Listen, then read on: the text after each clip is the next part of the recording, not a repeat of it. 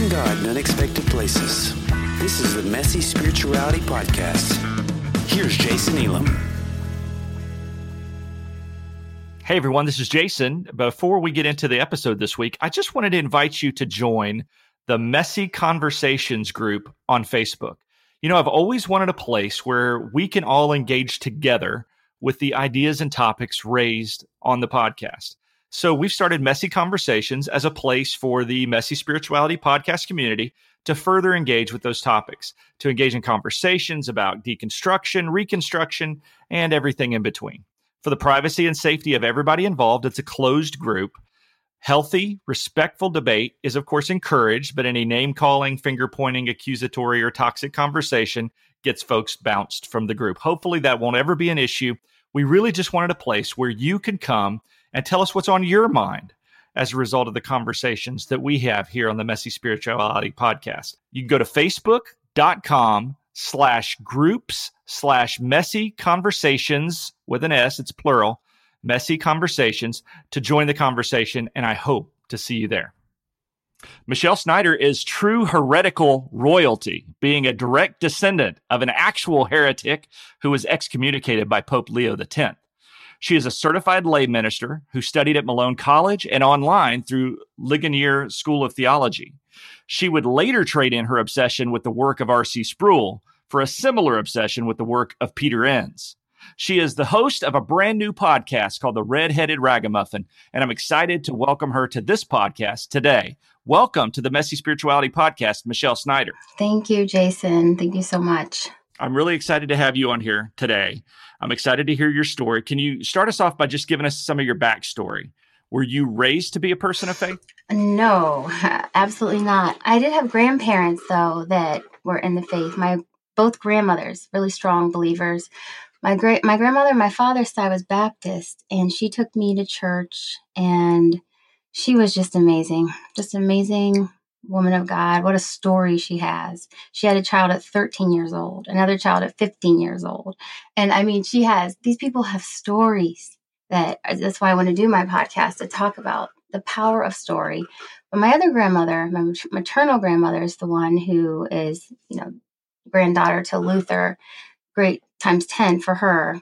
And she is a devout Catholic. I'm talking every day, not twice a week, not 3 times a week, every day she went to church and to Catholic Mass. And she was actually in an accident this summer and passed away at 94. And she would have lived to be over 100, we believe. And it's so ironic to me because Katie Luther was tossed from a cart and died that way days later. And my grandma, it wasn't a horse and buggy cart fleeing from the Black Plague or anything, but it was church parking lot. She had her walker. She sat down and some guy was trying to help her, but he helped her a little long too fast. And she tumbled out, broke both femurs, and then later died in surgery in the hospital. But oh, no. It was so awful. And it was just this past summer. But she was amazing. But her being Catholic my whole life, as a Christian, I didn't even believe she was a Christian. If she wasn't Protestant, it was like, she's Catholic? Oh, she's not even saved, It's so sad up until the last few years. I remember I wrote to her because I actually bought a Catholic Bible, and I wrote her a note and said, Granny, I bought a Catholic Bible just so I could read the heretical apocrypha that I had never, after studying theology for 20 years, that was heresy. You couldn't read those extra books, and it's just amazing. But she was quite a lady. And then, just passed away this past summer. And my mom was obviously raised Catholic under her. My grandmother had 15 children. So that's crazy. 15, 12 living now. But they were raised Catholic, confirmed everything. And my mom at 17 married my dad, shotgun wedding, thanks to my Baptist grandmother. My dad was forced to marry my mom. She was pregnant with my brother at 17 and my dad was 24. And he was more mystical, my dad. He very mystic thinking. He liked Scott Peck, people like that. And my mom she called herself a recovering Catholic. And she was just kind of everywhere. She took us to a charismatic church in Canton. I don't know, you're not from right where I'm from, or you'd know this church, but it's So I had pretty much a mixed bag of a lot of Catholic, Baptist, every mystical, charismatic. There was all kinds of influence there. But in the home, we were just regular, just dysfunctional and broken people. Dysfunctional all the way back to Luther, I hate to say, with a lot of brokenness and mental disturbances, I would definitely say. I'll give you a little example. My dad, we were told, my mom, we were told we were going to have a pool in our yard. We had a house with 5 acres of land in the woods, and he told us we were going to dig a swimming pool. And it turns out my mom said it was actually our grave that we were digging. So that's kind of crazy. I find that it's just very much mental illness and dysfunction and alcoholism and a lot of crazy. And then my mom and dad, they divorced when I was about 10. And my dad went into recovery, AA, and I spent time in Alateen and my mom in Al-Anon, and they would reunite. We moved like 20 times back and forth. Just they would get back together and break up and get back together. It was so dysfunctional. And well, I have to tell you a little bit about my brother. His story is just amazing. So being in an alcoholic home, you're either going to go one way. Sometimes you're going to either become one or maybe marry one. It's just a part of the whole cycle of dysfunction, it feels like, unless you get some kind of outside help. So my brother, he went down the road of alcoholism, and I went down the road of never even wanting to try it, just being afraid, never. To this day, I've never had an alcoholic beverage like out in public ever. Not, and I'm old. I'm getting up there, and it stuck with me. I'll never forget. My dad was he was in a horrible accident at one point, but he was at Molly Stark Hospital. We went in to visit him. This was before his treatment, and I really honestly thought he was going to die. And I made some kind of inner vow, like this is never going to happen. I'm never going to do this kind of thing. So I took that route, and my brother took, he just followed right in his footsteps. And he was one night drunk on the couch. Pat Robertson, of all people, came on the television screen, and my brother got saved. Okay. I'm talking 180 he did. He actually knocked on my door in the middle of the night, and I was like, go back to bed, you drunk blankety blank. Okay. That was the kind of house we lived in. And I saw a change. I couldn't believe it. The way he changed, he gave away his car. He just went all in. He gave away his car. He completely changed. He was this angry alcoholic person to this pacifist that was just giving everything away and loving everyone. And I felt like it was some type of nervous, mental breakdown, but I really did see God. And he would plant things around the house, Bible tracts. I turned on the bathroom light and Petra would be playing, because we had like a little tape recorder into the plug in the mirror. And when you would turn on the light, the music would come on, and it was Petra scaring me to death. And it's crazy. Well, my brother, he tried to witness to me, but I was just not hearing any of it. I told him where he could stick it. I was just like, no way, I don't want anything to do with this. This is crazy. And I had been through like a severe traumatic experience recently before that. And I had a big shift in the way I was acting.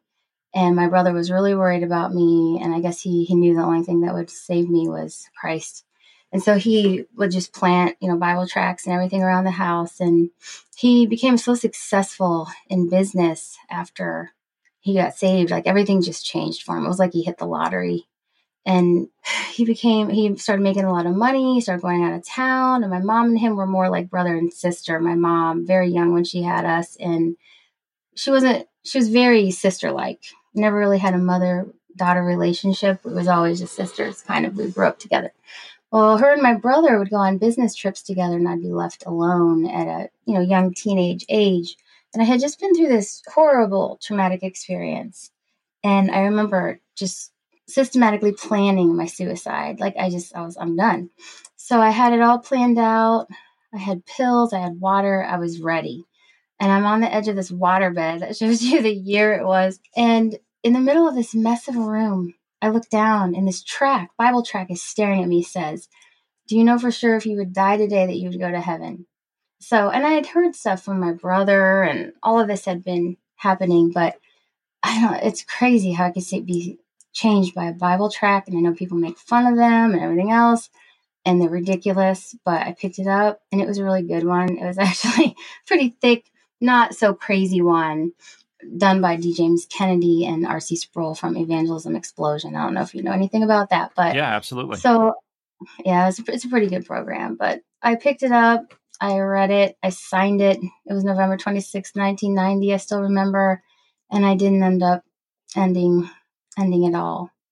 And I told my brother, and he came home, and all of a sudden I'm at church and people are hugging me and crying. I guess these people had been praying for me for so long, but I did not have a kind of experience my brother had where it was a 180. It was just all of a sudden the Christian music he was playing didn't hurt my ears anymore. It actually was music to my ears, and little things like that started to change, but I was still just the same, except I felt different. I never took the Lord's name in vain anymore. That was my favorite word. GDJC and the F word. Those were my favorite as a teenager. But that's the only difference that really happened at that point.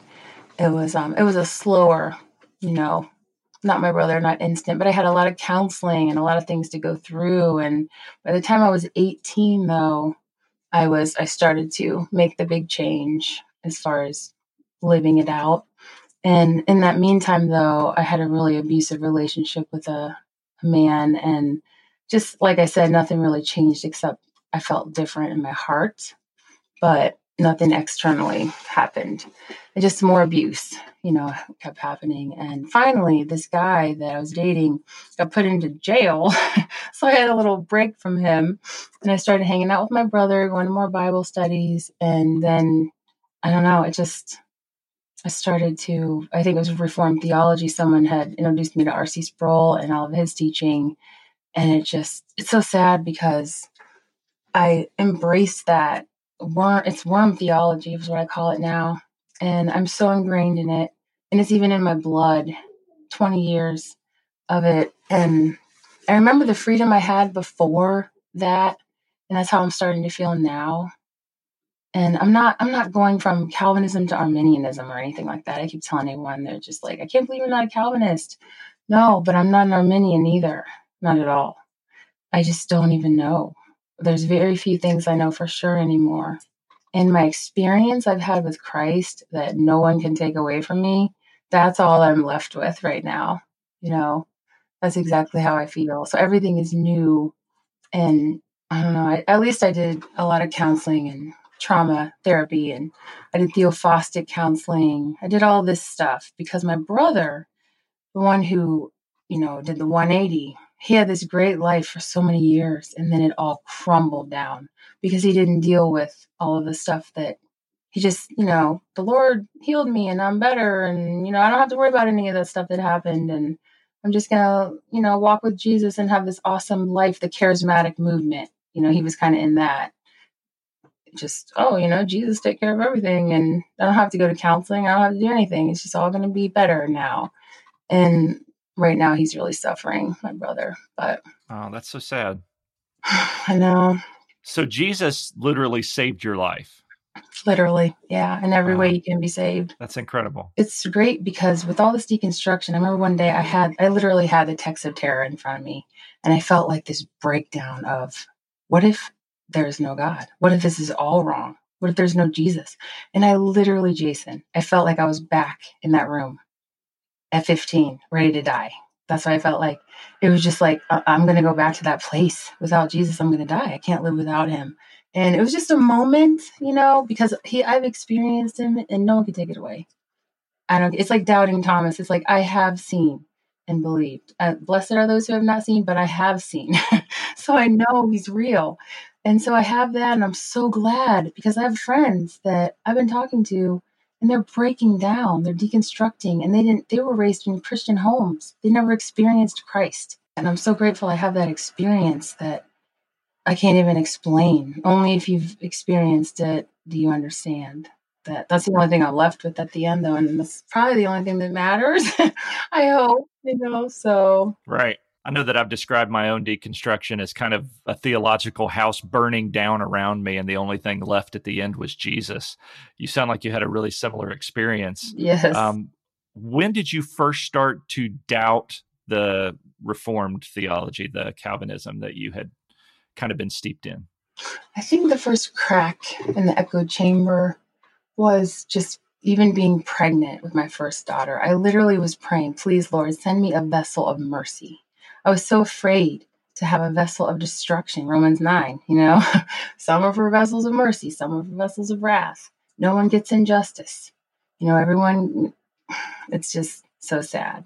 So I think that was when I first started to break down, and then having the child, and just having kids. And then I started reading, and I had studied theology, mainly under a systematic, Calvinistic way, of course, R.C. Sproul, but everything made sense under that. It was just like certainty. I felt like I knew everything. It was the most arrogant. It was awful. I mean, I really had God figured out, and I was chosen, and I just had it going on, I guess, until I had kids. That must have been nice for you. It was definitely a safety bot. It was all about safety and security, that I never had growing up. Right. And all of a sudden I had it, and it was great. But then, life happens, and even just reading the Bible, though. I had a living Bible, and I thought, a living Bible. And before, I would never read such a thing. Of course, I can't read that translation. Right. But I started to lighten up a little bit, and I started listening to this podcast called the Deconstructionist Podcast, and they come out of Columbus. They're out of Columbus. Yeah. And at first, it just sounded so like, but I felt like those are my people. These are my people. I never fit in anywhere. I never fit with, I'm too conservative for the liberals, and I'm too liberal for the conservatives. I never fit anywhere, even in church, anywhere. So those guys, though, I just felt like they were my people. I'm like, I just got to keep listening. I might not agree with all this, but I have to keep listening. And Peter Enns was on there, and he blew me away. And this was before he started the podcast. So I instantly got involved before it even started, and was able to get in the producers group and all this, because it was the very beginning. And I just was so blown away by, and he's from Harvard, but he's the most humble guy. And it's amazing. And see, that goes a long way, because when you're in a Calvinistic world, I don't think that's where you come from, but the people, they're so not nice. Did you see the latest Johnny Mac video? Yeah. In that crowd, I would have been one of those women in the crowd, cheering. I would have. That was the saddest thing about that video for me, was the women that you could hear applauding and cheering their own oppression. Yeah. But that's how it is. They don't even know they're slaves. They don't know. And that's how people stay slaves, because, they're not even aware. It's just sad. It's like the frog in the water. So tell me, when you would visit a church, you talked about not feeling like you fit in even in church. When you would visit a church, what made you feel like you didn't fit in there? Well, I can tell you, even before my reform days, coming out of the severe trauma that I came from, I was right into purity culture, was where I was in the 90s. And so here I am, a very just broken person, but I have this new life in Christ. But I go into youth group, and they have us pass around a piece of tape, and everybody passes it around. And when it gets back to you, and it's not sticky anymore, this is you. The whole purity culture, they have you. These illustrations are so insane. I was just supposed to take my daughter coming up here on something called Passport to Purity. And I threw the book away. We were just like, we're not going to do this. There's an illustration in there. You blow up a white balloon, and if you hold a boy's hand, you take a little bit of air out of the balloon, a little bit more air out of the balloon.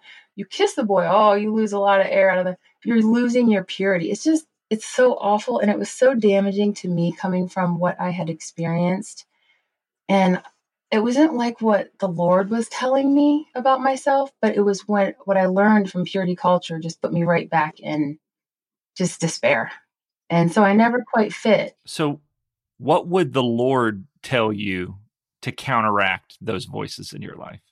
What was God saying about you? While purity culture was saying you're broken, you're diseased or impure in some way, what were you hearing from the Lord during those days? I was hearing I was white as snow, and just the complete opposite, that your righteousness is filthy rags anyway. And I'm the one, I'm the righteous one, and nothing you can do can ever change it. And it was all just the opposite of what I was being told.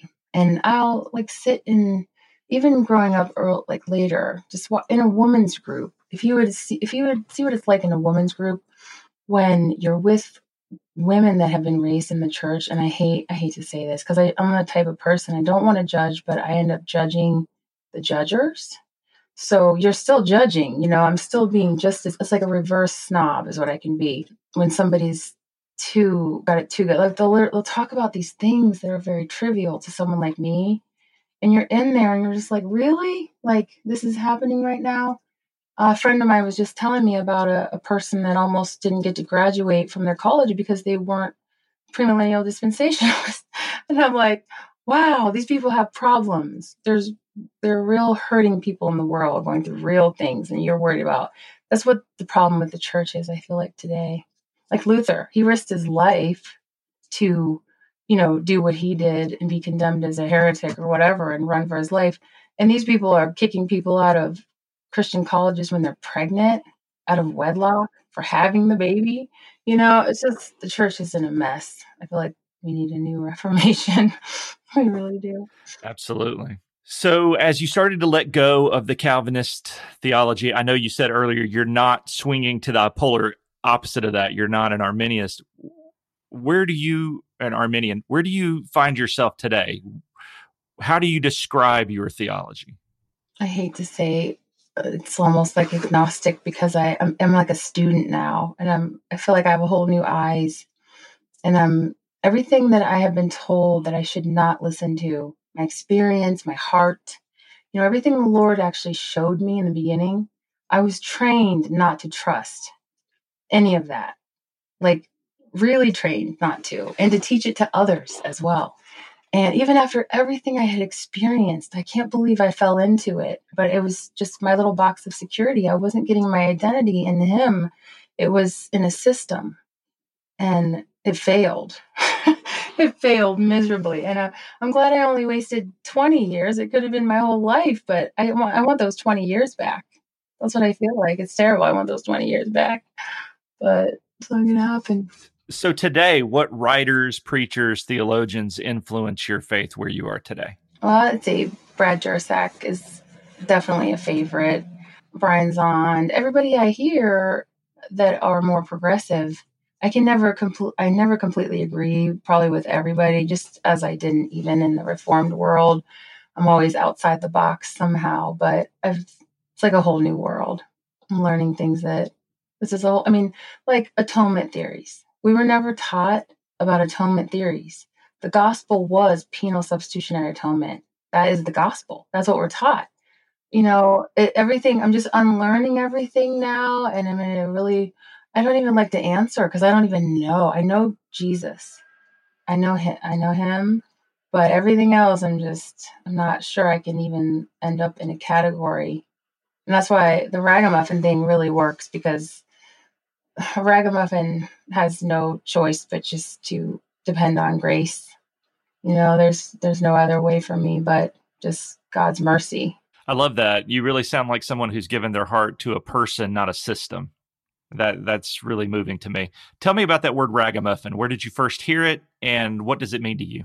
Well, I came across the Ragamuffin gospel, and I was open-minded enough to look into it, and it just blew me away. It killed my Calvinism. It has the power to kill Calvinism, even when it's in your blood. It's powerful stuff. Yes, it is. And my dad called me the Redheaded Ragamuffin because I shared it with my dad, which I'd been praying for my dad salvation for over 20 years, just praying for him. And I showed him some Brennan Manning videos, and he was in tears, and I gave him the memoir, and he's just like a completely different person himself because he feels like he's accepted for who he is, like how he is. That's awesome. And I've seen a big change. And so he kind of gave me that nickname, the Redheaded Ragamuffin. I just kind of went with that. It fit very well. Absolutely. Now, for many of us, there's a price to be paid for an evolving faith. What has your changing faith cost you, and what has it given you? Well, I gotta say, I feel like it's cost me everything and nothing, which doesn't sound right. But even before, I was already a Calvinist with a preterist bent.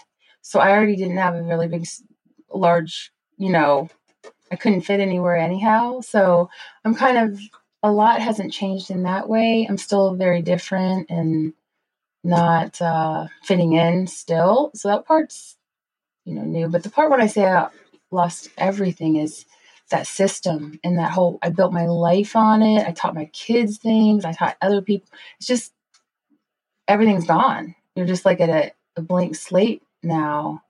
And everything you question.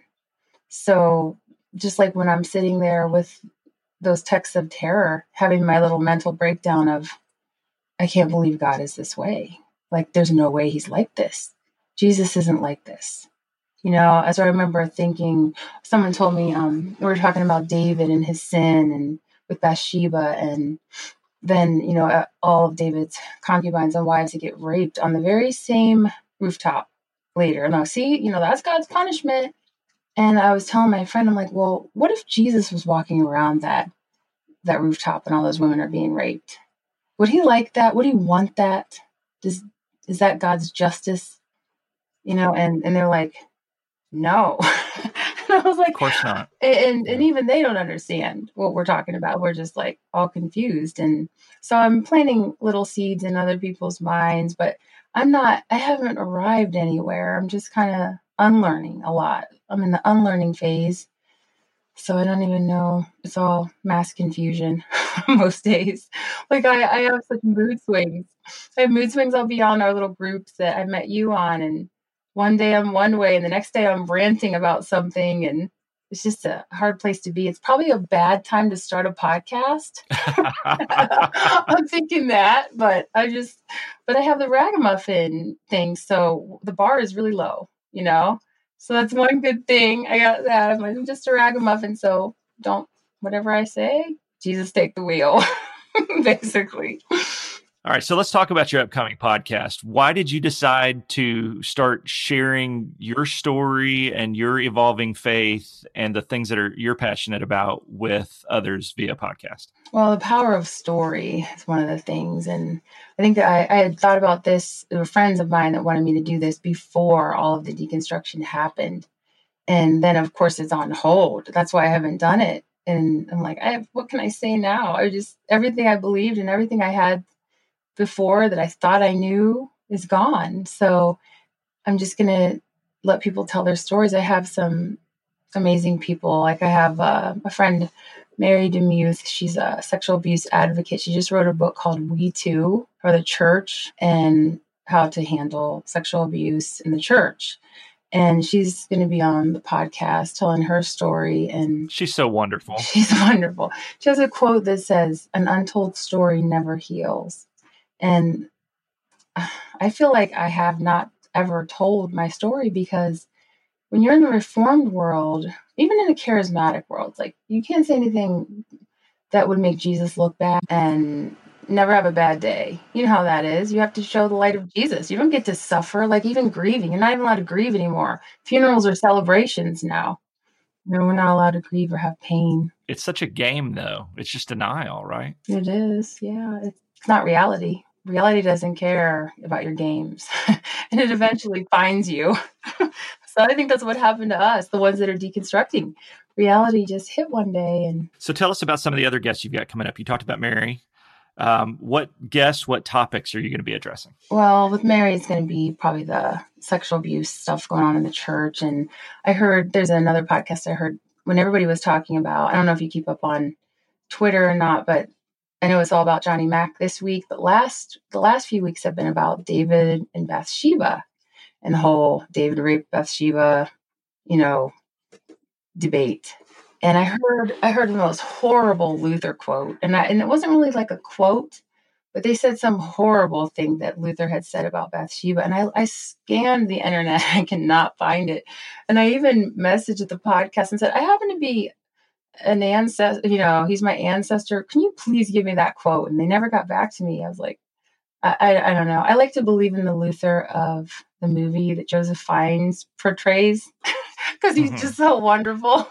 And I like to believe in that Luther. So when I hear this stuff, like I can talk about him, but when somebody else talks about him, it feels like it's stabbing me in the heart. It's terrible. They're coming after you and your family, right? Well, especially they talk about his mental illness and his, it's just like scrupulosity and all that. And it's it's sad when it hits home and it's in your family and that's your actual bloodline. Absolutely.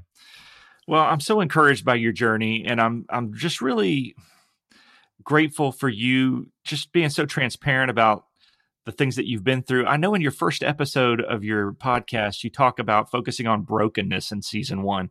What does it mean to you to be broken?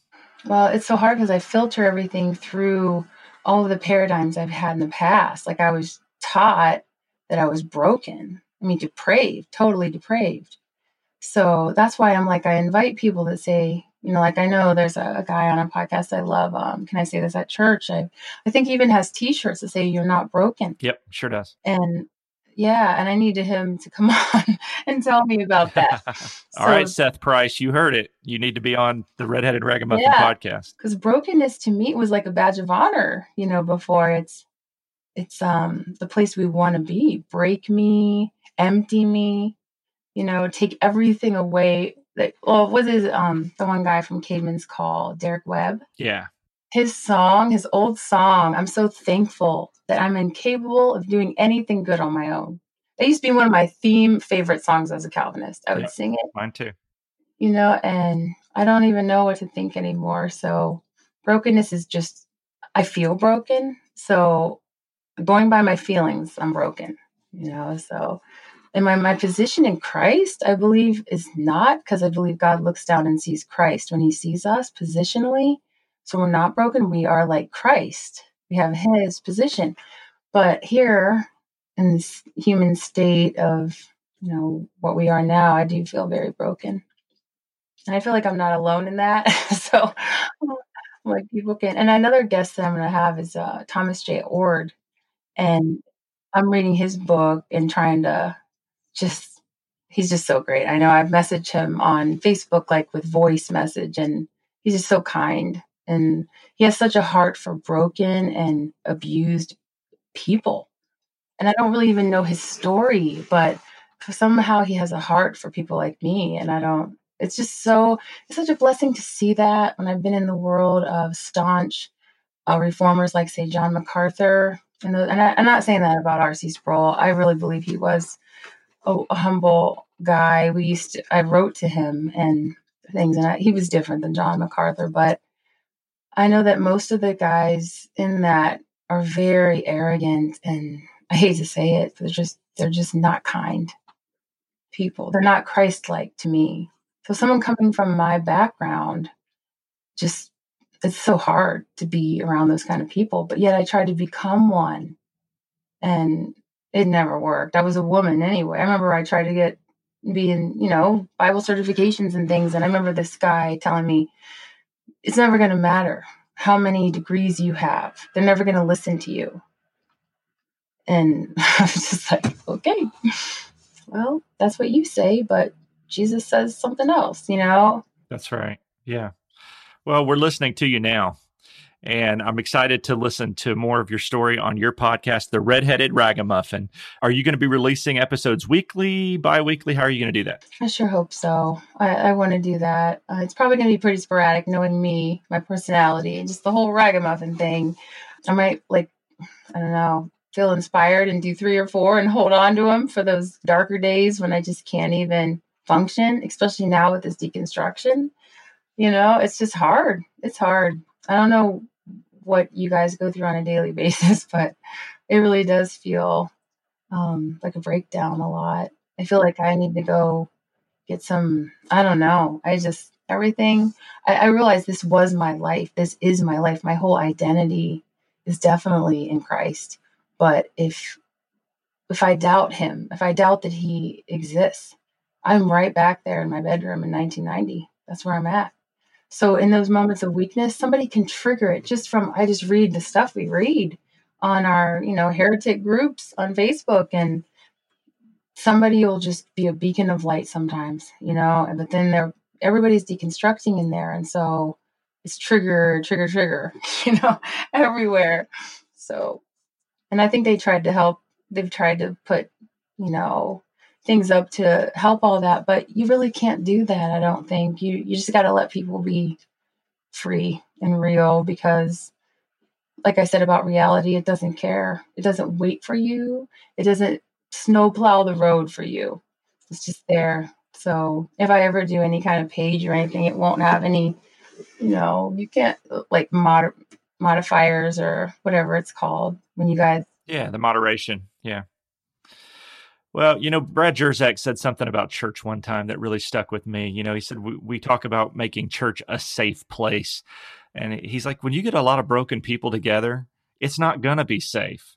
The best that we can hope for is healthy. And so, I mean, maybe that's the goal. I've heard him say that because he said, if you don't like organized religion, you're really going to not like disorganized religion. Disorganized, that's yeah. right. Yeah, and he's right, because I've been in recovery churches before, and it's scary. It really is, like literally scary. So you're not safe, But I know it's such a fine line. It's so hard to balance freedom, and that's a whole nother podcast, because I'm definitely very libertarian minded, so it's just so hard. I don't know. It's probably an oxymoron to be a libertarian Christian. I realize I could be a flaming snowflake right now. A total oxymoron. No.